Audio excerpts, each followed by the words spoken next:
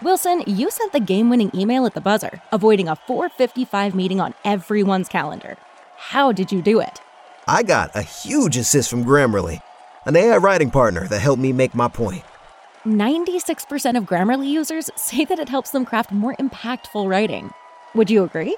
Grammarly helped adjust my tone to navigate tough work conversations. And it works everywhere I write, so I can quickly communicate effectively. Your teammate used Grammarly to summarize an important document, making a 3-pointer. How did he do it? It only took one click. When everyone uses Grammarly, everything just makes sense. You made an incredible slam dunk to end the game. The meeting was canceled, and your team will go home champions. Go to Grammarly.com/podcast to download it for free. That's Grammarly.com/podcast.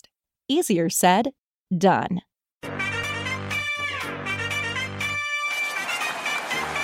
We're going to bring y'all into our huddle. You are in Warriors Huddle with me, Bram. Joining me per usual, my producer Marcus. What's up, Dub Nation? And our master of all things sound, Maxime. How's it going? Boys, you can already tell, but I'm still fired up to announce that rejoining us after not too long, thankfully enough, the Golden State beat writer for the San Francisco Chronicle, a man who covers every single Warriors practice, press conference, shoot, around, and game, and a guy who's just simply too awestruck to say a single syllable to Bubbles from The Wire, Mr.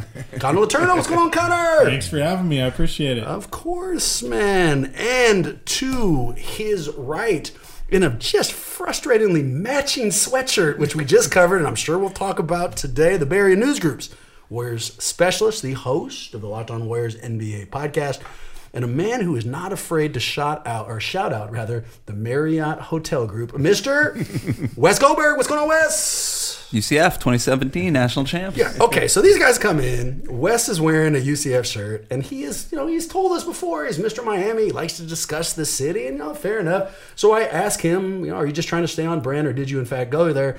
And before he could complete his answer, Connor points out that he's also wearing a UCF sweatshirt. Apparently, Bram's blind, by the way. I mean, I didn't expect that you guys would be wearing matching sweatshirts, and you didn't go there, so there's a reason why I didn't look for it.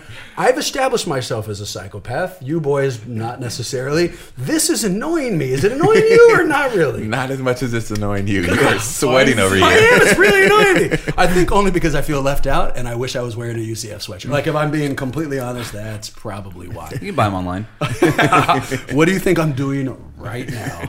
Boys, you've been involved in any bomb threats in your recent past? No, unfortunately. I shouldn't say unfortunately.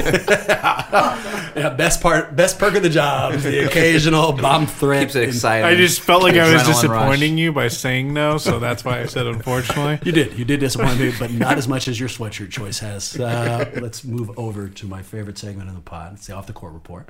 I'm hoping that you may have another Portland donut story, but I'm not sure. Jokes aside, the idea behind this segment is easy. Wes and Connor have an access to this team that we can only dream of. We watch what happens on the floor. They see what happens off of it. They travel with them. They're at the practices. They see these guys. So during this segment, take advantage of the access. I shut up, ask them for a story. Boys, what do you got? Yeah, so just a couple days ago, we're in Portland, and just so you guys know, this is really true at every NBA arena, but the court is about, I'd say, a foot above the rest of the floor, and so you have the front row seats. The floor is a little bit elevated in front of those front row seats, and so Steve always does his shoot around availability in one of those front row seats. So there's like a scrum of people around him, and after his shoot around availability, when it started to break up, I went up to him and I said, hey, I just had a couple more questions. I was doing a little thing. It was Martin Luther King Day, and they had talked to his Martin Luther King speechwriter a couple weeks ago. No one had really written about that, so I wanted to ask him a couple more questions about it to do a little story. And I go to sit down next to Steve, literally right next to Steve, but I had put my legs like too far back, so I end up like falling over into the chair because I put my feet over where the court is. Wait a minute, which chair? The chair that Steve's sitting in? Next to it, right next to it. That's unfortunate. This was almost a way better story. I stumbled backwards into this chair, And Steve's just looking at me like, "You okay?" And I'm like, "Yeah." I just wanted to ask you this while seated. It just is what it is. I was trying to sit, but I stepped too far back while I was trying to sit. Was the problem, and everyone, all the other media members are kind of dispersing, and they kind of see me out of their peripheral vision and kind of chuckle at me, and I'm. Okay, so let's do this interview now. I just embarrassed myself. Do you acknowledge it? Do you say, because I imagine Steve Kerr is a type of personality where he's willing to laugh at that if you want him to, you know? So you diffuse it with a joke immediately, like you may have just seen me try to give you a lap dance, or do you just jump in I said something question? like, I think I said something like, I hope I'm better at asking questions than sitting down. Yeah, there you go. And he kind of chuckled. Were you guys both wearing UCF shirts? No, I was actually wearing a full suit at the time, too, to add to this. So I love other people's pratfalls. That's just right up my humor alley. So phenomenal story. How'd the interview go? Work out I mean, it was all right? fine. Got the job done. Wasn't anything No broken bones. phenomenal. I think I took too long with the interview, though, because at the end, I could tell he was, I don't want to say annoyed, but he needed to actually go do something for his job and was like, I really need to go now, and just swiftly left. Well, and to be fair, you tried to get up twice and kept falling back into the chair. So, I mean, you know, he thought the interview was never going to end. It was what it was. Wes, you got anything for us? Yeah. So Klay Thompson recently had his jersey retired at Washington State. Congrats. That's really cool. Blah, blah, blah. And he has not spoken with the media all year because he hasn't had to. Did you just throw a blah, blah, blah behind him having his jersey retired? Et cetera, et cetera. Only the second jersey retirement ever in Washington State history. Whatever. Go. We were there for some reason. I don't remember. Go Cougs. They haven't won a national championship like UCF has. So I just... They haven't made the NCAA tournament since 2008, dude. Yeah, this isn't a go Washington State podcast, but I nonetheless, went in the wrong room. I interrupted your story. My apologies. Back to you. So, anyway, he hasn't spoke with the media all year because he's been injured. And they worked it out, the Warriors PR staff, great group of people, worked it out to say, hey, Klay, you are going to talk to the media because they super need quotes for this. Yeah. Like, everybody's writing a story on this. And so I think he agreed, obviously. He agreed to do something before the game. We get there 15 minutes before tip-off, which was when it was scheduled, 7 o'clock, 7:15, something like that. And he doesn't show up. He's definitely late to the game. He's probably not even at the arena at that point. Feeding Rocco or something. And so we're all in this room, and they come in, the PR staff's like, okay, you know what, we're going to do it at halftime. We're like, yeah, obviously. So we go cover the game. We go back down for halftime. He doesn't show up the entire halftime until 5 minutes, maybe, like 2 minutes into when the third quarter was going to start. He finally shows up. And the press conference finally the most Klay begins. thing ever. It was the most Klay thing, and it was also the most predictable. Like, we all were just like taking bets. I like, literally said pre-game, I'm like, why are we even going in there? Because he's not going to show up. You did say that. And so if you're wondering why you saw a bunch of Klay Thompson tweets like early in the third In quarter the of middle that of the game. third quarter of a game because he was talking to us. Yeah. Yeah, and distracted us from the game. So we had no idea what happened in the third quarter. Yeah, so I had to write a game story off something that I didn't watch a lot of crucial moments of. You missed nothing. Yeah, good news. No crucial moments were missed. You were fine. Klay had the wonderful audacity to actually say, hey, you know what? I actually missed this. You're welcome for me being here. He literally said that. He literally said that. I was like, well, I would have been a lot more thankful if you had been on time. But I did not say that. I was just about to say, there's no way that you said that. So when that happens, are you guys allowed to ask, like, why are you late? Like, is there any actual We could have discussion? asked him, and he probably would have just not answered. The thing is, there's not a good answer because Yeah. he wasn't doing anything. He didn't have to play. He didn't have to get ready for the game. He was literally like, I just didn't want to show up. Yeah. What did his demeanor seem like? I mean, just having you got to I think glimpse into him. he kind of warmed up into it, right? Like, so at first, I think he was just like he kind of waltzed into the room a little bit, kind of sat down, kind of took like it was the first time since media day. Like, other than media, he's never sat at that table during then. So, he sort of warmed up into his answers, and then when Connor actually asked a question about Washington State, Pullman, Washington, where Washington State is, I think you asked a question to the effect of what did you do to pass the doldrums, right? In a place like Pullman. In a place like Pullman. And Klay goes, doldrums? and he's like, "What does that word mean?" No, he was like, as soon as I said the word doldrums, he immediately reacted. Yes. And pulled out of the question and said doldrums. And then when I finished this question, he stared at me for like a couple seconds and was like, "Can I get a definition?" like we're in Putnam County Spelling Bee or something. Putnam County Spelling Bee, which I did not place. And I just said, "Oh, it's kind of like boredom." And he's like, "I like that word." Okay. Well, he went through the entire answer, and then at the end, somebody else was asking a question, and then he just looked back at Connor. He's like, "I like that." Yeah, he wasn't listening to the other question, No. and was just reacting to. And I think the next question, the reporter who asked it, and I use reporter in light terms, said, "Steph," and then went into his question, and then Clay goes, "Did you just call me Steph, bro?" And then the guy goes, "No, I said stuff," and he's like, "Oh, okay." Did you just call me stuff? Wait, he said, "I don't believe you." Yeah, he's like, "I don't believe you," but he's like, "It better be a good question." And the guy goes, "What? How did you deal with the cold?" I'm sorry if whoever's. He's like, "That was a good question." He goes, "That was a good question." I was like, "He's being nice because that was a question." Did anybody call him Barkley or something? But honest question, doldrums isn't that big of a word, No, is it? and what I'd love, I didn't think that was a word that the average person didn't know. no, and it's a simple enough word unless you have a uber amount of confidence, you just pretend like you understand it. You know what I mean? Like, like I do that 10 times a day. You throw a word towards me and I'm just like, oh yeah, of course. And I hope that I'm responding to it well. If I was talking to the media, that would be 30,000 times more true. And like the idea that he was confident enough in himself to be like, whoa, hold on. Let's figure out this word I've never heard before. You know, like that's supreme personality. And I love And then in the story that included that quote, I was able to get the word doldrums in the story. Boom. And I was proud of myself. I just wish he had fielded a question, where have you been? And he was like, the doldrums. Dropped the mic and got the hell out of there. Let's transition to the Warriors, boys. And I want to go back to a segment we haven't done for a while. Let's set up the idea, and then I'll give you the name. The idea is give him the bag. This entire year, if we're going to keep our sanity, if we're going to look at it in the right way, really, it's a training camp. You know, it's an 82-game training camp. It's a long training camp, but it's an opportunity to see who can help us next year. One of the first people I wrote off, principally because I hated his eyebrows, Jordan Poole. He was awful to start. His eyebrows? That's not stand it. hot. I have not heard that take, and I'm jealous. I didn't think of it. Does he have well manicured eyebrows? He doesn't. No, they're not actually. They're not well manicured, and even more than that, he looked genuinely shocked every time he missed a shot, even though he was shooting like 8%, which I just don't understand. I'm not shocked when gravity works. Like that's what happened my entire life, and his eyebrows always communicated a confusion that just didn't land with me.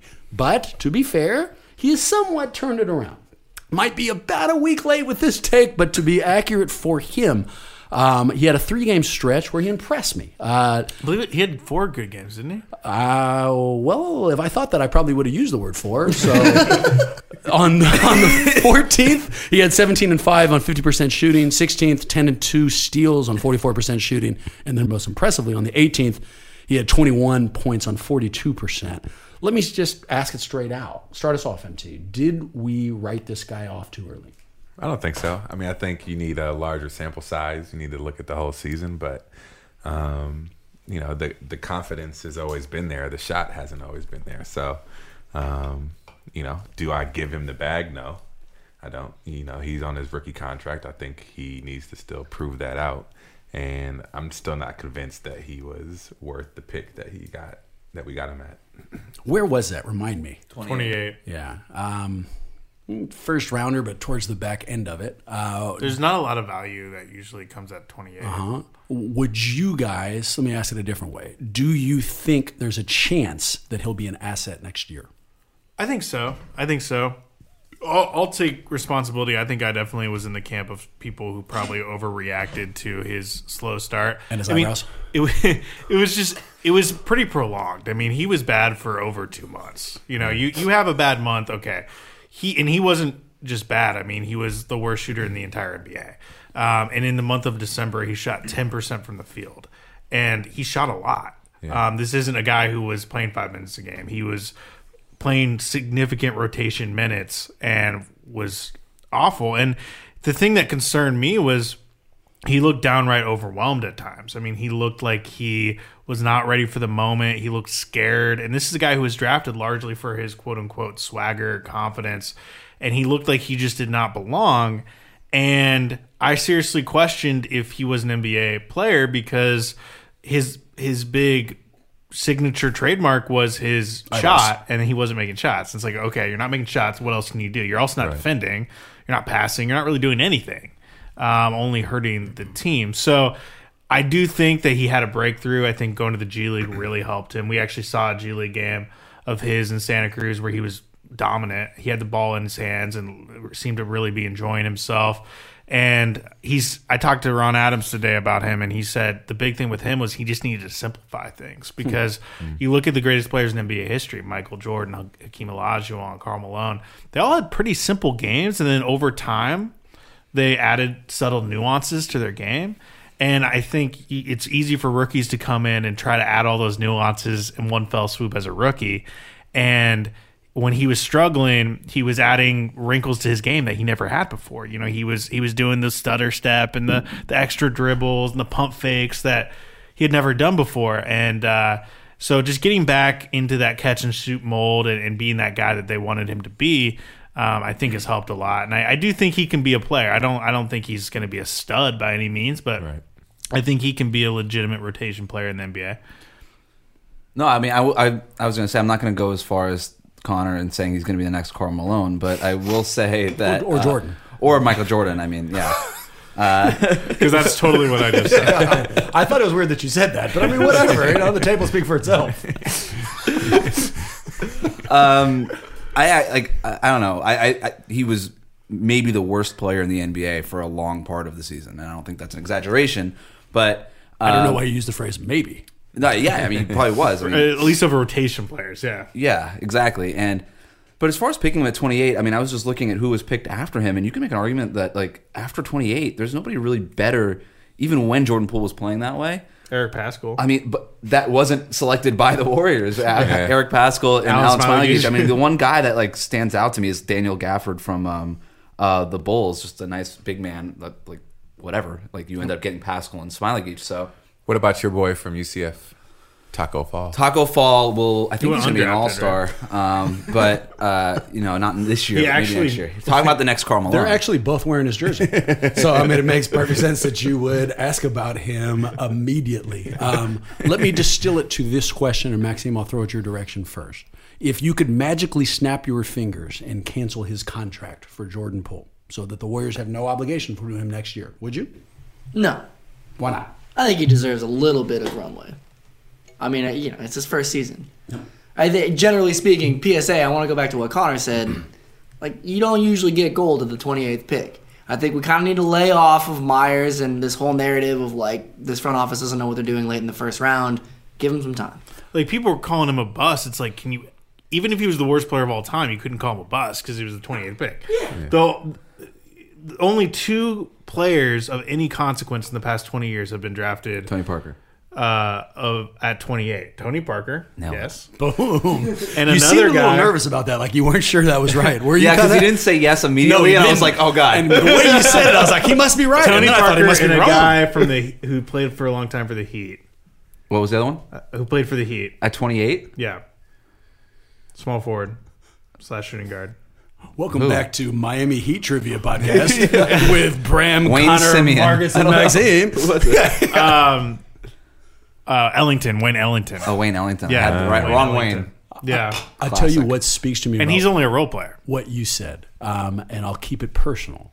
If I was becoming an NBA player in my rookie year, I bet you I would think and would be mistaken that I need to have my full game right then. Yeah. I'm a professional now. You know, everything's changing. They're paying me for this. I better have every tool in my bag ready to go. And if someone has calmly explained to him, no, this isn't the pinnacle of your career, it's the beginning. Dial it back, not forward. Go to the things you already know how to do. And that's why we're seeing this improvement. Well, then there's a hell of a reason for optimism. He was just doing too much too soon. Something I can associate with.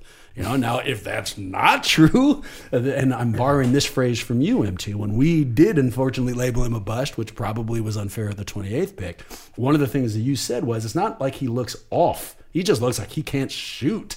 It's not like an inch to the left or like pressure is affecting him. It's like watching my 4-year-old shoot from 3-point range, but if we were off on that and he has now had an increased amount of confidence, there's certainly reason to give him a little bit more rope, and we're already paying him a lot to the contract, then no, you wouldn't. Apparently he's only 2 nuances away from being Michael Jordan. Right there. It's right there. Or Hakeem Olajuwon, I think, was thrown in there too. Real disparate games. So, maybe he's got a back to the basket game we just don't know about. I think the comparison to the next Wayne level. Ellington is good, though. He could grow into being a I wasn't Wayne Ellington. comparing So them, one but- thing- Yeah, but I think Don't even answer these charges. Come on. There's a lot of things being said about things I've said. No, so it is true. So the spectrum you're saying is Wayne Ellington and then Michael Jordan on the other side. Somewhere in between. We've got somewhere there. We've got somewhere there, which, it's good. Well, Wayne Ellington is tremendous value at 28. exactly. I think the thing with Jordan Poole's game that really stands out to me and why I would consider myself bullish on Jordan Poole, actually, because I think he does have a really good feel for the game. He's an incredible passer. Like, he just is. Like, he's so... That no-look pass he had a couple nights leaps ago. and bounds, as far back as he was from, like, a shooting perspective, which is why he was drafted, allegedly. He's immediately out the box a really good passer. I honestly want to His see anticipation him. is I incredible. want to see him as the backup point guard. I want to see him. He deserves that more than Jacob Evans. I want to see him getting those backup point guard minutes Yes. instead of Jacob Evans. Yes. I think that might be his greatest value because we like I said we went to that G League game and he was their point guard and he looked like a different player when the ball was in his hands. He's got tremendous feel, tremendous touch. He's gotten a good lot better court vision. defensively, and I think he can guard that position one-on-one. I think he could be a point guard in the league, and I'd love to see them give him that opportunity. Instead of Wayne at least in a Ellington, limited role. Sean Livingston with a 3-point shot. Like Warriors Sean Livingston. So with a Jordan. 3-point shot. So Michael Jordan. If I'm going to give him a compliment, if I'm going to start up a segment that is designed to show we may have spoken about his skill set too early, let me say this. His confidence is unquestioned. If it was me, and obviously I'm not the standard, but if it was me, if I had a 10% shooting month, you know how much I'm shooting that next month? None. He made 4 shots total in December. There's no way. and he the played entire month. real minutes. And he kept shooting. He kept shooting in December. He kept shooting in January. He shot in the G League. He shot in the NBA. The type of self-confidence that requires is virtually superhuman. If everybody on earth is watching you, millions of viewers are commenting that you're a bust and you can't shoot and you're off to the left. If some asshole podcaster is likening you to his 4-year-old daughter from 3-point range and you're still willing to shoot, that's an impressive thing and something that may serve him really well. Next step, shave the eyebrows, but we'll get there. We don't have to go that fast. Everybody calm down. But let's go ahead and move to our next segment, one we tried out last week, one we really need your guys' help with. So, another way that this team is going to improve going into next year, possibly, is with some offseason or current moves, some trades. And we're speeding towards the February 6th trade deadline. So last week, we did a Who Says No segment where we hit the trade machine as hard as we could, came up with some trades, and then talked about it on 2 different angles. I'll give you guys a trade, then you tell us, all right, if I was Bob Myers, would I do it? Now, Bob Myers and whomever the GM for the other team, would they actually do it, right? One trade really caught my eye. So we threw around Karl Anthony Towns. We played around with that. We played around with Ben Simmons. We played around with some really big names. But the trade that Marcus came up with has since got a little traction. I took to Twitter, got billions of reactions. That is a gross overstatement. But people tended to have a very serious reaction to this. So I want your guys' take. D'Angelo Russell and the first rounder goes to Phoenix in exchange for Ayton and Kelly Oubre Jr. Whichever one of you guys want to go first, handle it. I think you just do it for Oubre by himself. Why? No, Are you I'm being just kidding. yeah? No, I mean, Just kidding, because he loves him some Kelly Oubre. I have a love affair with Kelly Oubre. Why?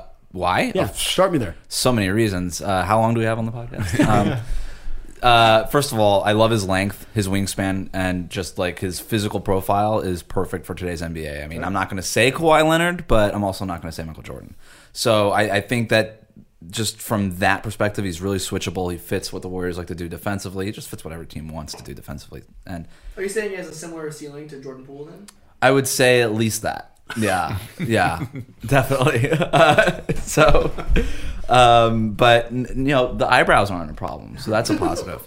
Great take. Great take. I've always liked you, Wes. That's why they keep bringing me on. Yeah, he's developed a lot every single year offensively. I mean, I liked him coming out of Kansas, but every year he's added something new to his game. He's got that confidence that we keep talking about. I just think like a prototype for today's NBA, and he's kind of labeled as a 3-and-D guy. I think he could be like more than that. That's literally what I was going to ask you. Okay, so and I want to get your answer to the real question: would you in fact do it if you were in charge of the Warriors? But one of the things that got thrown back in my face by the billions of commenters on the trade was Oubre's in his 7th year.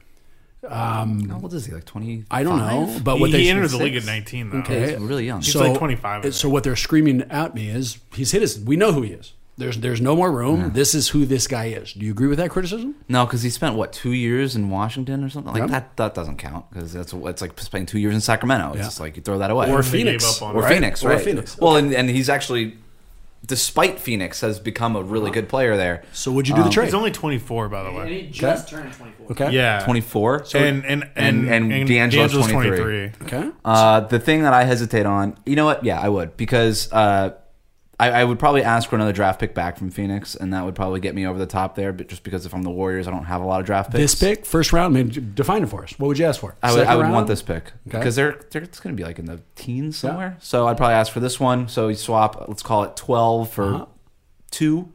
I think that makes a lot of sense because my whole thing with D'Angelo Russell, if you're going to trade D'Angelo Russell, you have to make a clear upgrade there, which is not Robert Covington. The clear upgrade, it would be somebody. I'm not saying Kelly Oubre is a better player in a vacuum, but like on this team, he would be a clear upgrade. Like he would, he's and more. he's got He a great fills ceiling. positional need. Yeah, And that's exactly right. And with DeAndre Ayton, that's better than anybody you're gonna get in the top 5 of this draft. This draft Yeah, sucks. this draft's bad. And Ayton is not as good as several players taken in that draft, including Trae Young and Luka Doncic. Is he better than Wiseman? I think he's better than Wiseman. I don't think that's He's- close. he's I don't defi- think that's close. He's definitely better than Wiseman. Yeah. I'm not high on Wiseman at all. I'm not sure he's going to be even a good player in the NBA. We know Would you do DeAndre- this trade? I would do this trade. I hadn't seen it, and so, but it's a very intriguing one. It's more intriguing than the other interesting ones mix. I had heard. And I think Phoenix would do it too because D'Angelo Russell, Devin Booker, etc. It makes sense. That's exactly what. Can you make the Maxime was money work? saying. the money the money works fine. You could Because Oubre makes way too much money, right? No, Oubre signed the extension. It lines up. Yeah, you can make that trade work for sure. And I think the sale to Phoenix, if I'm Myers and I make the call, even if it's a lie, look, you get 50% of Ayton back with Wiseman. You're good to go there. We're giving you D'Angelo an all-star, and you now have 2 of the 3 triumvirate that you really It want. makes sense too because the Suns are going to try to keep Booker long term, and he is best friends in life right. with And if D'Angelo, and also that's a positional need, point guard that they've needed a point guard more than any team in the NBA for a while. And then, like Maxime said, then you go after Cat and you say, we have D'Angelo and Booker. We want Karl Anthony Towns. It makes a You lot can of actually sense. use that top 5 pick instead of taking Wiseman and try to move him for Cat. Honestly, if I'm Phoenix and you give me like that, I can get out of the DeAndre Ayton thing because Aaron Baines has been borderline an all-star center this season. Yeah. Maybe you just do it that way. Okay, so look at it this way: Steph, Clay, Oubre, Draymond, Ayton. Can that closing 5 win a championship? Is that rhetorical? Why? Ayton, is that a slam dunk yes for Ayton you? and Clay Yeah, I are think close absolutely, already yeah. too. That helps. I didn't They're know why. both, You can do they what? got the Bahamian roots. Clay's Sure. dad is from the Bahamas. I thought you meant they both smoked weed. Yeah, then I should be their friend too. That sounds fantastic. I heard Bohemian too. I was all the way in. Bohemian. I started getting really excited. I finally got over the That was like a UCF thing. Freddie Mercury thing. I wasn't sure. No, but Clay's known DeAndre since DeAndre was 12. Okay. I've actually written about that. They have a relationship. They're cool. I think I'm not a huge fan of these just like pull a random ass. You're into this. You're into this trade. Yeah, a random. trade. I trade actually don't scenario know that your Phoenix ass. would do it. No, so that's the next I question. think Would the Warriors do it? Start there. Yes. Bob Myers says yes. Yes, yes. they do it. The I don't Warriors think do the it. Warriors are not high on the D'Angelo fit. Huh. Okay. They don't think he's gonna fit long term. Why do you say that? Because to be at his best, he requires the ball in his hands, and Steph obviously requires the ball in his hands. And when they played together, it was a very small sample size, but when they played together, D'Angelo Russell had the worst plus-minus in the entire NBA. That's not good. It's not good. I just don't think that they can coexist. I think you would have to stagger them, and you don't want to stagger 2 of your best players all Do the they time. think that? Do they think they these do guys think- cannot coexist? Well, I won't say that they think that they 100% can't, but I think that they would like, if possible, they would like to find a better fit. Okay. So And I Warriors, do think that Kelly Oubre. The thing about Kelly Oubre and Ayton is they both fill the two biggest positional needs on this Right. team, which are Right. center and small forward. and we upgrade the draft pick. If Wiseman's not the guy we think we are, You also Ayton's move much Clay better. back to shooting guard, which is where you want And it. that's exactly right. You put everybody into their position of power. Do you? I mean, does Phoenix say yes to this? I don't think they do. That's the thing. They're high on DeAndre Ayton. The thing, Even if we get the number reason one you pick, See, if I was number the one pick. Warriors, I would, Here's I would the do thing that with DeAndre trade Ayton. and throw in another draft pick. when? Like how? Like next year's first, next year's second? You complete the trade. If I you would were maybe offering throw it. in another first, even knowing that you're going to. It's I wouldn't gonna go be that far. It's going to be. I don't elite think. I first. just. I don't think you're getting. I'm not sold on DeAndre Ayton's long-term viability. Defensively, I have a lot of questions with him. Kelly Oubre, as bullish as I am on him, I mean, there are things that D'Angelo Russell can do that a lot of players in this league can't, and it's a very novel skill set. And you don't like I keep saying, you only trade him for a clear upgrade. You don't just trade him for bit pieces that fit better. Like, fit is overrated. I've gone on this podcast and said that before. I would stop short of throwing in another pick. And if I'm Phoenix, a big reason, and this does matter, especially with a front office like Phoenix, is you don't want to admit a loss on a guy like DeAndre Ayton, especially when you took him over Luka Doncic, right? Because would you trade Luka Doncic for D'Angelo Russell? Hell no, you wouldn't. So of course, if they view DeAndre Ayton like people view Luka, which presumably they do because they took him over Luka. This is the same You're saving franchise face. though that has given I up would- on draft picks so many times after a couple of years. I mean, Not the number one pick. Yeah, but, that's hey, very different. No one talks about the fact that they gave up on Dragan And Devin Bender Booker after- Devin Booker just signed. that Dragan Bender was the extension, number so 3 nice. pick in the draft. Who? Dragan Bender. Who? Yeah. And to Bonte's point, last week we were talking about it. James Jones is the GM, and he's young and inexperienced, so he may be more willing to. Or it could go the other way, and he's really nervous about making a mistake and wouldn't want to make a gigantic move. I'll tell you what, I would add an additional first rounder if Ayton would bring the steroids he used earlier in the year. I feel like that could really help the team. I mean, like, who knows, right? And we have Balco in our backyard, so maybe we don't need it, but it's worth throwing out there. Let me give you boys a brand new trade, one we did not cover last week. Let me give you the player, and then Maxime will give you the trade. The player is Andre Drummond, 26-year-old, 6'11", 280-pound old school center, kind of a back to the basket guy, rebound monster, rim defender, but doesn't necessarily fit into the Warriors' offensive scheme. What's our trade?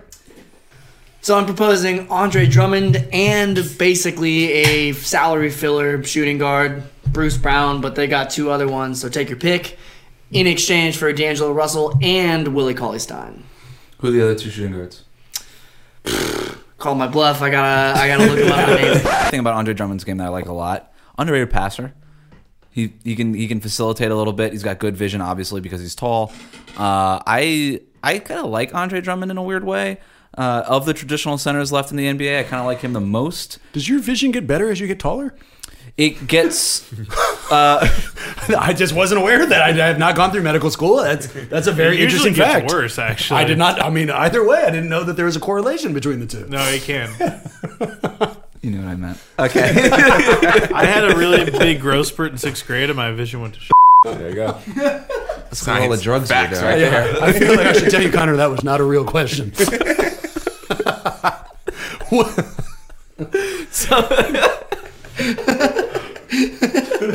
So I'm just saying from personal experience. Yeah, so all that said, all great points all around the table here, but I would not do that trade. I thought about it. I actually played around with that in a recent mailbag that I did. Andre Drummond for D'Angelo Russell, basically, with whatever other machinations you need. And I just think at the end of the day, you can't trade a ball handler for a center. You just can't do it. Even his quality. So, I mean, Andre Drummond, he gets 20 boards a game occasionally. I don't like the trade because I think that Andre Drummond, as statistically impressive as he is an empty stats guy Why? who's not a winner. Why? I disagree. Just because he hasn't won, or is there something you've seen about him that strikes you? Yeah, things I've heard throughout from people in the league. He doesn't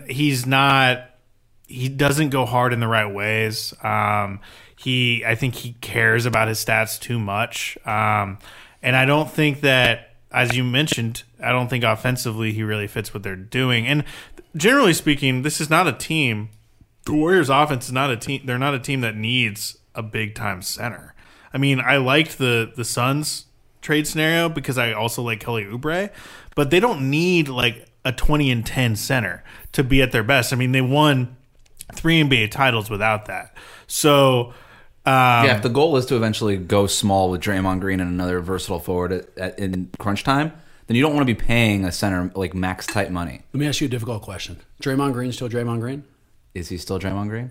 No. I think that having Kevin Durant, I think among the most valuable things Kevin Durant did was actually play center when we all called Draymond Green the center. Because I don't know, I'll say on one side, we have always said that Draymond's extreme talents, and they are extreme, are only accentuated when he is surrounded by really intelligent, also great players. And that's not this year, so maybe we're not getting a real sense of who he is still. And maybe he ascends right back to where he was when everybody comes back. Or maybe, just maybe, we are seeing the kind of athletic decline we've been worried about for a while. Here's a stat that reflects that. I mean, he is shooting within 5 feet of the rim, his worst percentage since his second year in the league. And when he couldn't shoot. Here's an objective fact. Draymond knows his goddamn value. Yeah. Draymond was not going to take less than he thought he was worth. He did not demand the max.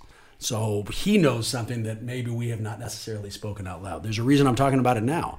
If Draymond is not Draymond, because he is the linchpin to this small defense, then do we need someone like Andre? You know, like if we are looking at this team and we don't have the versatility in the front court to play defense and protect the rim, and next year... The versatility? That's exactly right. Okay. Yes. If we do not have what Draymond has previously provided us, don't we need a big man to help down there? Just to be clear, versatility is a portmanteau of versatility and vitality, which is exactly what Draymond used to bring, just to point that out. But to what I was asking, am I off? You know, I mean, because I think these topics are together. It's a philosophical question. What does Steve Kerr, what does Bob Myers, what do they see? Okay, in post-prime Draymond Green, we were able to unlock a quote-unquote death lineup because of Draymond Green. Well, do we want to continue that philosophically with Draymond Green 2.0, whoever that may be, or do we just say... Anchor ourselves in the past with an Andre Drummond? And that's a legitimate question because we're seeing... Like, we just saw the Toronto Raptors win with Marc Gasol at center. We've seen teams win with traditional centers. My guess would be that this light years ahead team probably wouldn't go that way. Yeah, that makes sense. I think that they would go and try to find the next...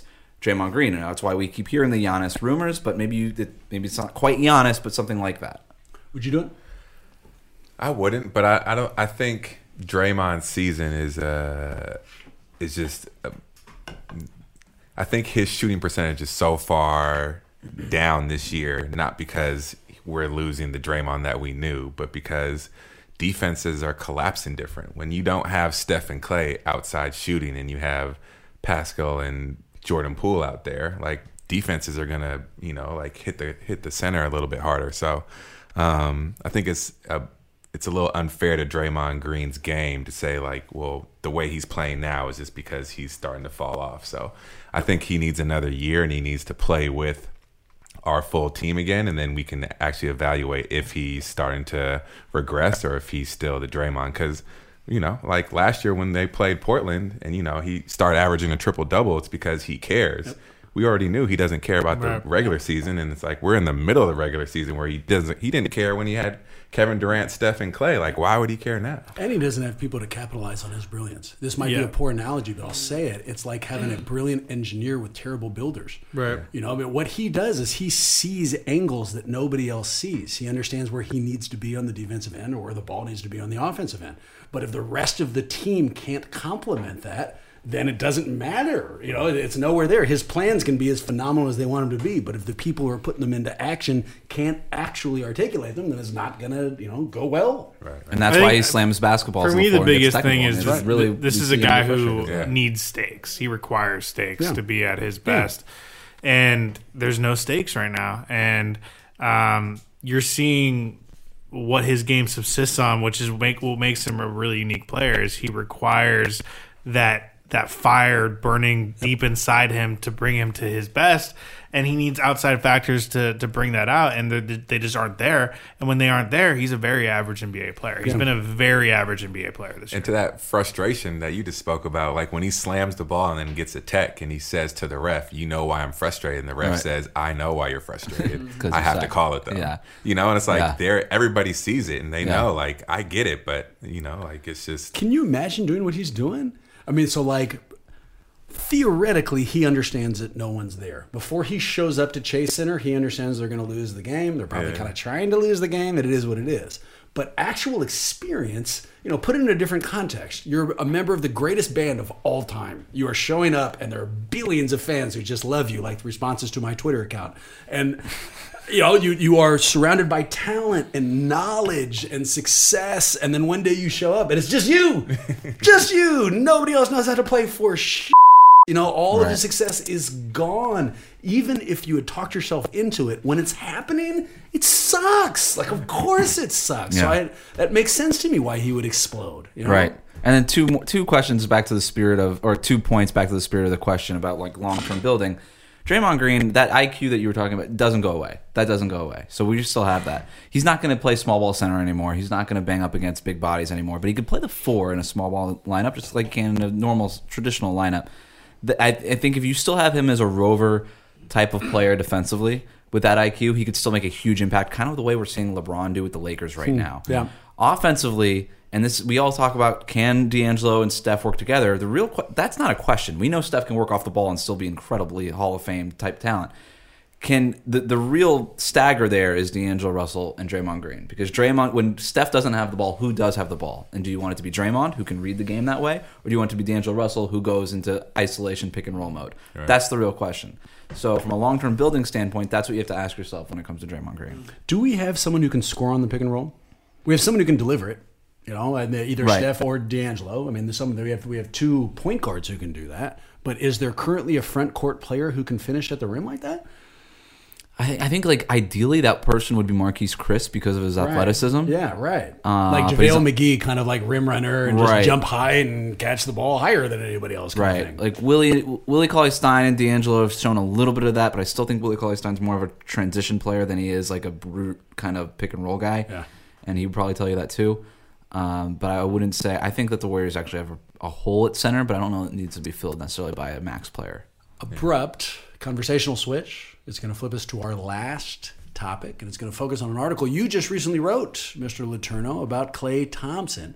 It was filled with quotes that just caught my eye. So I want to read a couple of them to you and then see, or rather ask you a couple follow-up questions. Here's the first. So what Connor was writing about, boys, just in case you did not check him out on the Chronicle, he was writing about not only Klay's retirement from Washington State. I don't know if you guys knew this. They've never won a tournament. So they're just, it's really surprising stuff. But he was writing not only about his blah, blah, blah. Yeah. It's not only writing about that, but was writing about Klay's retirement there, was writing about his experience there and those kind of things.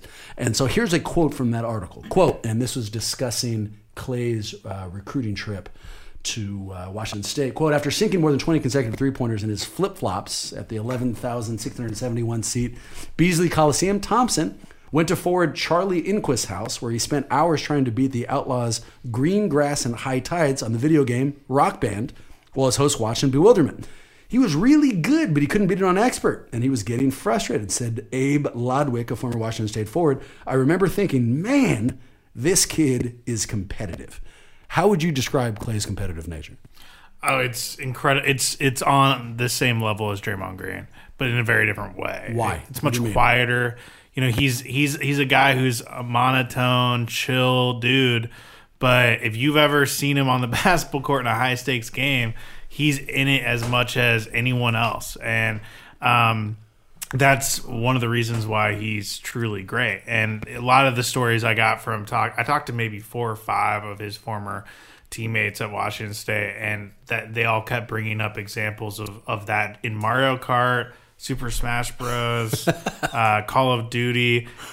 he set up and it's in that story, but he set up an archery range in his living room in his duplex his junior year. Okay, let's see here. Here's your quote on that. About a month later, when Thompson got bored with Mario Kart, Super Smash Bros. And Call of Duty, he bought a bow and arrow and converted the living room of the duplex he shared with 3 teammates into a makeshift archery range. What is a makeshift archery range? What do you mean he was shooting a bow and arrow in his apartment? I explain it, right? Yes, but you're destroying the question. I mean, I don't want to just read your goddamn article into the microphone, man. It was a setup. So they got. Let's talk about the fourth They got game Jordan cardboard Bullhead. boxes, drew a target on cardboard boxes, and then set them up against a bed, a mattress that was against the wall to guard against. Whose holes idea in the was it to wall. go and buy a bow and arrow? It was Clay's because he got bored with Call of Duty, and he's like, "Maybe we can do Call of Duty in real life, guys. Let's do it." That was a great impression of Klay Thompson. For those of you who thought Klay Thompson was in the room, was not. That was actually Connor. Klay, we're trying to get him on the show, and I know that could have been confusing, so our apologies for that. Klay's got a lot of preconceptions. I've never spoken to him, but I feel like I know him, right? Wes, you're in an interesting scenario here, and I'd like to hear your opinion on this. I would imagine you had access to stories about Klay before you came in. Now you've seen him at least once in the third quarter when he showed up super late. But your perceptions of him, do they match what you thought before you came in? Who is this guy from what you can tell? No, I think that was a good way you described it there. It's like I've never met him, but I feel like I know him, and he just sort of like is who he is. I talking to people around him, not only at Washington State, but just like around the team and just other reporters who have been around a lot longer than I have. It's just like, yeah, that's Klay. One of the things you always hear with Klay is that's Klay being Klay, and it's just like sort of like his tagline. If like Klay Thompson was a sitcom, it would be called "That's Klay being Klay," and it would just be like stories like him setting up archery ranges, and that would be like a 28-minute episode, and it'd be phenomenal. I think I had a great idea just now. I would watch the hell out of that episode. I can tell Coming you, this summer to TBS. I have played a ton of video games. I've played a ton of video games in a college setting. I have gotten bored of a ton of video games in a college setting. You know what I've never done? You know what we need to do next? Archery. Yeah. Like, let's get out there and get a bow and arrow and start shooting it into a homemade archery range. That's an insane leap to make It's as a human. completely insane. You know what I do when I get bored of playing video games? I just like watch TV and drink. Like that's it. 100%. If my life depended on telling you where I could go buy a bow and arrow right now, I'd die. I don't know where the hell to buy an archery set. How did he even know where to go to exercise that in particular goal? Also, I don't mind telling you guys, I used to beat the shit out of Marcus in video games nonstop. Almost like just a nonstop ass beating. Is that true? Not 007 Bond. I used to 100% kill him. true. That is absolutely false, and do not listen to his lies. GoldenEye. You got the gold gun at the end. Yeah. Okay. Nice. Connor, your response to this is equally as entertaining to me. So you do know Klay. You know, you've had an opportunity. You've covered him for a while. I've got 2 questions for you. One is our common perception, this idea of Klay being Klay. Is it accurate? You know, having actually met him. And 2, did you learn anything new about him while writing this story? Yeah, the Klay being Klay thing is 100% true because he's one of the most genuine people I've ever met in my entire life, in that he can't bullshit at all. He is who he is. And that was kind of like reflected when he like called out the guy for calling him Steph in the press conference, right? Like most guys would just like let that just like go right off of him. Yep. Yeah, and the what I tried to get at in that story is that in a lot of ways his marriage with Washington State was a match made in heaven, because Pullman is this really remote, obscure place that's in the Pac-12, and they play, you know, the UCLAs and the Arizonas every year, but they're kind of an afterthought. Yeah. And he is the most low-key guy in the world who could go to a place like Pullman and just love life and make Clemenades, which are fireworks and clementines, and make a makeshift archery range and love life. And that, at his core, is who Klay Thompson is he is a genuine person who knows how to have fun, knows who he is, isn't jaded by fame or those things. And that's why I have a lot of respect for him just as a person. You know, he's actually my favorite player probably on the team. Huh. And I'll tell you what stuck out from that article, and it was a good one, was the ongoing love affair between Washington State and Klay Thompson. You got a bunch of quotes from people saying, look, he reps Washington State nonstop. Not something we see out there a lot. And you got something from Klay saying, of course I'm happy I went to Pullman. Like that was a place that was built for me. So it seems like both of them are kind of still loving each other as passionately as they possibly can. Yeah. And it's, this is a school that needs someone like Klay Thompson. This is a school that I think is struggling to stay relevant at times. Sure. Since before Klay Thompson, they hadn't had a great athlete. I'm not counting Ryan Leaf here. Okay, yeah, no, fair. That's very smart. Since Drew Bledsoe. Well, since I went to UC Santa Cruz, I can't identify with this at all. We are just an athletic powerhouse, but I can see how other schools may have. Aren't you guys undefeated in football? In all sports, just undefeated. One of the advantages of not playing any sports is you never lose. You are undefeated in mascots, though. We are. I love. You go yourself. I will not talk about that goddamn banana slug, and I am so tired of talking about that banana slug. It is unbelievable. Go Knights. Go Terps. Yeah, no, you have to say go Knights. You're going to wear a sweatshirt. You're going to say the same. Sad I don't own a Maryland sweatshirt. I mean, wait till Wes wears one, and Can then we do I'm a sure whole you podcast on the sweatshirts that Connor owns? Is that No. is that good content? No, we cannot. Normally, you have amazing content, but I'm going to go ahead and say that one isn't the best of ideas. I have one question about Klay. So you got to know him, and everybody knows kind of his love affair for Rocco, his dog. If this scenario, if I could snap my fingers and make Klay and Steph healthy right now for the remainder of the season, and he can play and he can be assured that he won't get hurt again, but he can't see Rocco until the end of the season, what are you doing? Ooh, that's a tough question. That's an incredible question. How'd you just come up with that? You haven't even said that much tonight, and here you are. Let the record reflect. When Wes said that's an incredible question, Marcus glanced over to make eye contact with me. Yourself, Marcus. I would go as far as to say that was the best question asked on this. You whole already podcast. said it. You already said it. I've been here. I haven't been able to hear the word incredible attached to me. Thank you for making it clear. And also, I hate UCF. It's honestly a hard question. 2017. I honestly think I've talked to people who are close to him who've told me, like, he's seriously dating someone now. I think he's probably going to marry her. Beautiful actress. He's dating her. You can look it up online. But he... Have you? No, but he is in a serious relationship with someone. But I've talked to his friends. Dirty right now. His college friends told me, like, Take a shower. He hadn't really seriously dated anyone before her, partly because he loved Rocco so much that, like, it's just he didn't need that in his life. Right, like, right. It's just. So the question was never see Rocco again No, you can't see him until the season's over. Until the season's over. I think he picks Rocco. I think he does. I do. Yeah. Yeah. I also think, like, now that he's in it, in the time being off, like, it was hard at first, but now he's like, you know what, this is kind of dope. Like, I'm loving life. Like, if you look at his Instagram, he's making tons of money. He's going to the beach. He's hanging out with his beautiful girlfriend. He's hanging out with Rocco. Like, life is good, Yeah, you know? it's not bad. So thank you so And much it wouldn't be as good if Rocco wasn't in it. for joining us on this episode of Marcus's One Incredible Question. It's really been phenomenal. Maxime, to I have think you. when you're editing this, you should just distill the whole podcast down to that question. No, that's weird. I'm gonna It'll take be the like exact a opposite. 3-minute I'd like you to edit this question out. Well, see, I'm pretty sure in your mind it was edited out because unfortunately I can't bring into the audio component of this the blank stare that Bram had through this entire segment. He's like, I am out. Just me panicking, man. I passed out. What do you want from me? I passed out with my eyes open, and thank you for announcing that to the audience. That's phenomenally well done by you. Now I hate you like I hate UCF. This whole episode is getting away from me.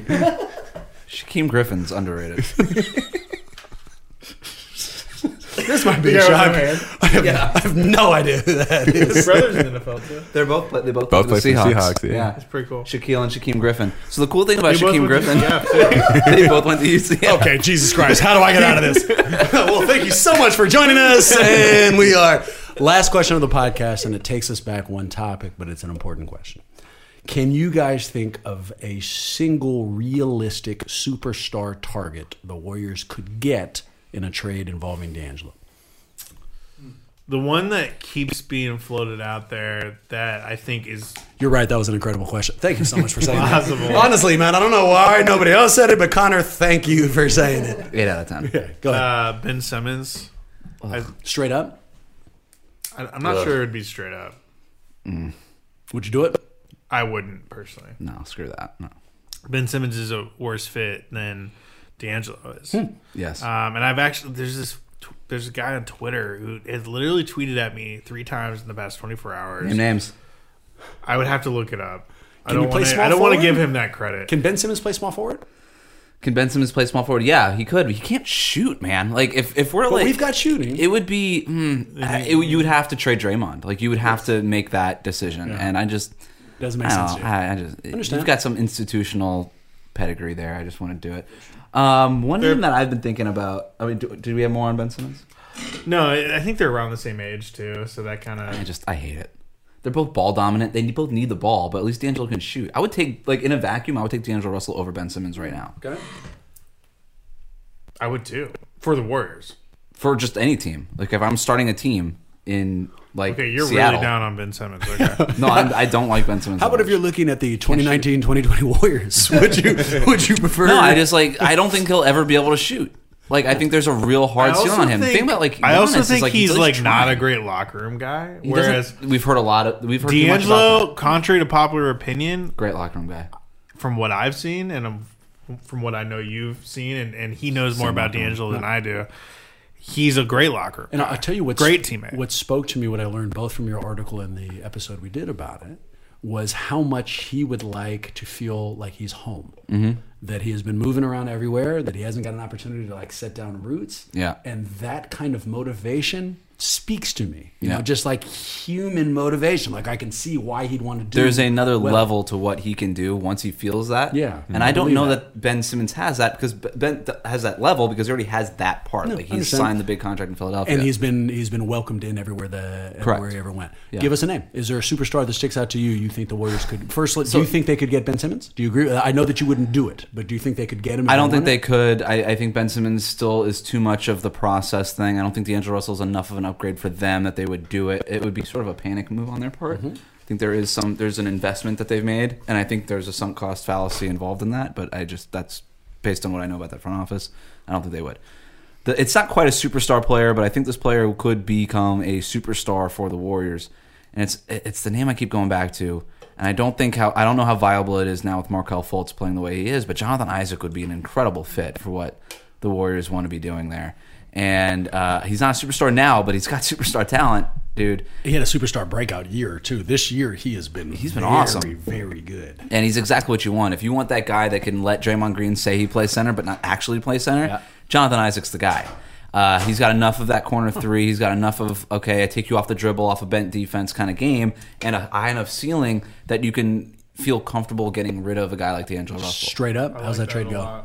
I mean, what's the Aaron Gordon machinations? Because that's the name that I keep hearing. I hate the Aaron Gordon trade idea. I'd rather have Ben Simmons, but Aaron Gordon is straight up for D'Angelo Russell. I don't think Jonathan Isaac's on a rookie scale contract. You'd have to probably throw in some weird salary filler. What would you do? You're Bob Myers. I mean, I know we're not sitting in front of the trade machine, so we hope that the numbers work. But Yeah. you want to call him up. You want Jonathan Isaac. You Yeah. know what the Warriors have to offer. You'd probably have to throw in the draft pick. I think it would have to be Would a you? D'Angelo Russell draft pick.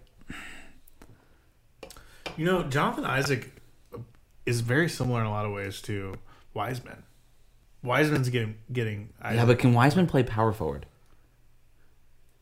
Like Jonathan Isaac, you could just roll out there at power forward minute 15 I actually think of that the first Wiseman quarter. might be better at power forward because he's not very strong. I mean, the fact that Wiseman is no longer playing makes this such a I know, hard right? analysis. It makes it a remarkable That's why this hard draft analysis. is so hard. And I don't even all know- the top guys aren't playing. But to steal something that Maxime said a few weeks back, this analysis is going to be the new reality once players can come out of high school, right? Yeah. We're not going to see any of these guys in college because they won't have to. They're Yeah. going to be coming right out of there. I'm looking forward to that. Well, then you should be happy that we have no video on Wiseman. You know, like this is going to be the new reality as far as scouting is concerned. Would you do it? Jonathan Isaac. Not for D'Angelo and the draft pick. I think that's too much. Even given Isaac's upside, which I agree is high. I just think that's too much because I think D'Lo is a solid player. I mean, I he's think, the and number for the 2 record, draft I don't think the Magic would do it. I know I see brought what- it up, but like Markelle Fultz looks good, dude. Yeah. And why mess with that at all with Especially if you're a front office that's continually struck out on things. well, and more than that, And winning that if trade. one of the main reasons why Markelle Fultz may have not have had the year that everybody expected him to have in Philadelphia is because he had some confidence concerns, then the last fucking thing you want to do is bring in an all-star point guard who's breathing down his neck. You want to let him develop on the way that he's going to develop. It's such an interesting scenario the Warriors find themselves in because a part of me, every time I talk to anybody, everyone tells me what you boys already did. This draft is awful. There's not going to be a difference maker, right? If that is a practical reality, then I would like the Warriors to move this pick before everybody else knows that as a practical reality. Bring in somebody whose ceiling and floor we know. Don't bank on Wiseman we don't know anything about. So if we could do that for Jonathan Isaac, I think I would. I think I would. But I have not watched 1 second of it. Like literally, not even highlights. I don't know anything about it. Worst alternative jerseys in the league, the Orlando Magic. They don't make any sense. Don't watch them. How's his eyebrows? How's his eyebrows? Jonathan Isaac? Yeah. No. Spectacular. Wiseman. Wait, Isaac has good eyebrows too? Jonathan Isaac, spectacular. Wiseman, decent, not as great as Isaac. And that's my eyebrow take for the And day. it was a phenomenal. This segment is called Who Says No, right? Yeah. Okay, so Who Says No? Bob Myers calls up Masai Ujiri, says, hey, D'Angelo Russell for Kyle Lowry, straight up. Warriors. The Warriors say no. Injury history.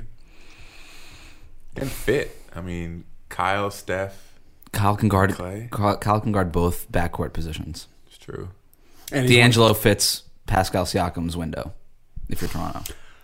Did Kyle, through last year's championship, show that he is in fact mature enough to lead a team in those types of situations, or did he just follow Kawhi? Right? Because the last time we saw Kyle Lowry in a real pressure situation, at some point he had to take himself out of the game and go into the bathroom and tell himself, like, take this seriously. Right? So is he a primetime player now, or was he just able to finally play with somebody who was a primetime player and coasted on their coattails? But that slides Clay to the 3 again, which we don't want to do, right? Like, Yeah, what's Warriors' obsession? Like, Warriors fans, no offense, but like, what's the obsession with playing Klay Thompson at the 3 versus the 2? What's the freaking difference? I'm so offended by that. Go yourself. I cannot believe that you just asked me that. No. What's the difference? Like, how many teams play with 3 guards? Like, Offensively- small forwards don't even exist No, anymore. offensively, not at all. The question for me is, can Clay guard the 3? Yeah. Yeah, I mean, I think we've seen that. If he can, then if we bring in I think another it's almost guard, easier for him to guard the 3 than the 2. then that adds a lot of flexibility. Here, cap it this way. Will the Warriors make a major trade before February 6th? No. No. Do you count Alec Burks, who's technically their leading scorer, considering that D'Angelo hasn't played enough games? Will they trade to him? qualify? Will they Do you have a trade guess? Burks? I would say above a 50% chance. Generally speaking, the season starts right about... He's got decent eyebrows. Yeah, he does. Yeah, no, he does. He absolutely does. Generally speaking, the season starts right around Halloween. Will the Warriors make a major trade before Halloween? Yes, because I think they're going to trade D'Angelo this summer. Do you agree? I mean, this free agency class is pretty weak, which would lend itself to a team making a panic trade. I just don't know who's going to be available. That's the thing. That's what I keep coming to with D'Angelo Russell is, okay, who's the guy that's going to be available? I would say no, actually. I think we just found out tonight. DeAndre Ayton and Kelly Oubre. Kelly Oubre, broken on the Warriors huddle. Let's go. I think it depends on how deep some of these teams go in the playoffs. Like if Milwaukee crashes out, if Philly crashes out, I think you'll start to get some of those panic moves by some of those GMs. If there's fire sales. Yeah, like Elton Brand may panic if Philly crashes out. Yeah. You never know. Like Indiana could get Oladipo back and they want to go on a crazy run and they play Milwaukee in the finals. Philly zagged when everyone else zigged, right? They went big. They've got a really big roster. If they bed that first round and it proves that this is not going to work, it would make a lot of sense. Al Horford and draft picks for D'Angelo Russell? How old is Al? I thought about that. Yeah. How old is he? Ancient, man. Yeah, how old is he? Like Do we 35? know? Yeah, I mean that would depend on me. If like how many more years does he have left? Because the fit works. But I think not he's if got. here I for a think while. he's minus years right now. I don't think he's the same. Yeah. Well, then He's no. negative winners. Yeah. He's 33. Okay, there you But go. defensive center.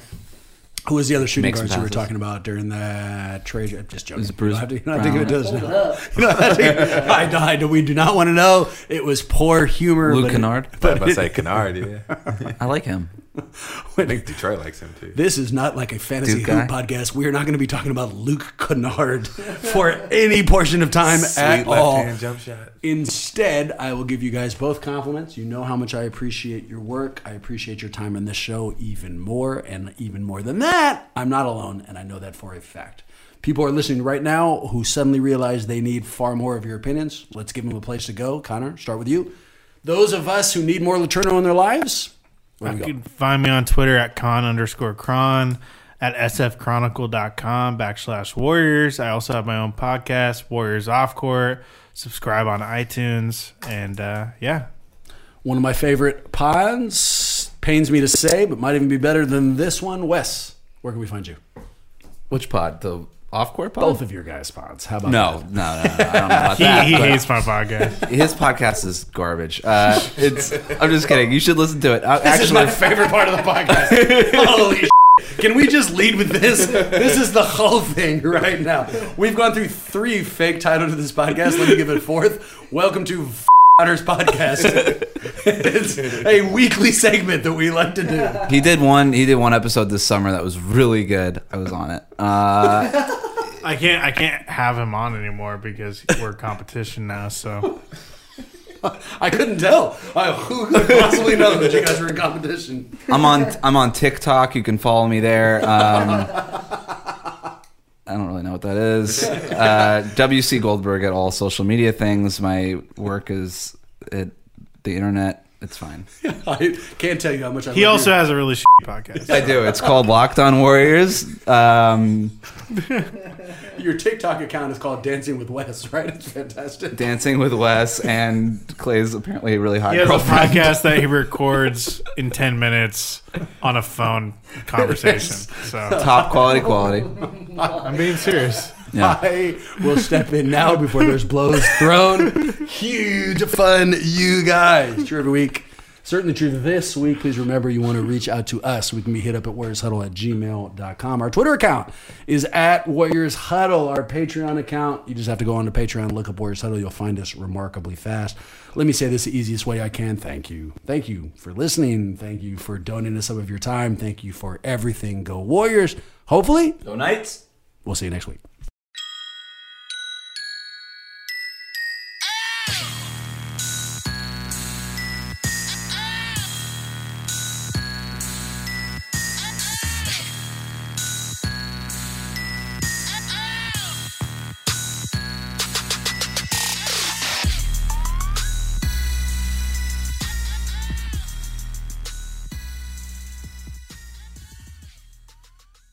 Good. When everyone is on the same page, getting things done at work is easy. No matter what you do or what industry you're in, how you communicate is key. Everything you type is equally important to collaboration, and Grammarly can help. Think of it as your AI writing partner, empowering you to communicate effectively and efficiently, so you can make a bigger impact in the workplace. 96% of Grammarly users say it helps them craft more impactful writing. And as the gold standard of responsible AI, Grammarly is your secure AI writing partner that allows your team to make their point and move faster. By understanding your writing and context, Grammarly provides relevant, personalized suggestions. And with tone suggestions, you can navigate even the most difficult work conversations. You can also save time, from spending hours editing drafts to just seconds with one click. Sign up and download Grammarly for free at Grammarly.com/podcast. That's GRAMMARLY.com/podcast.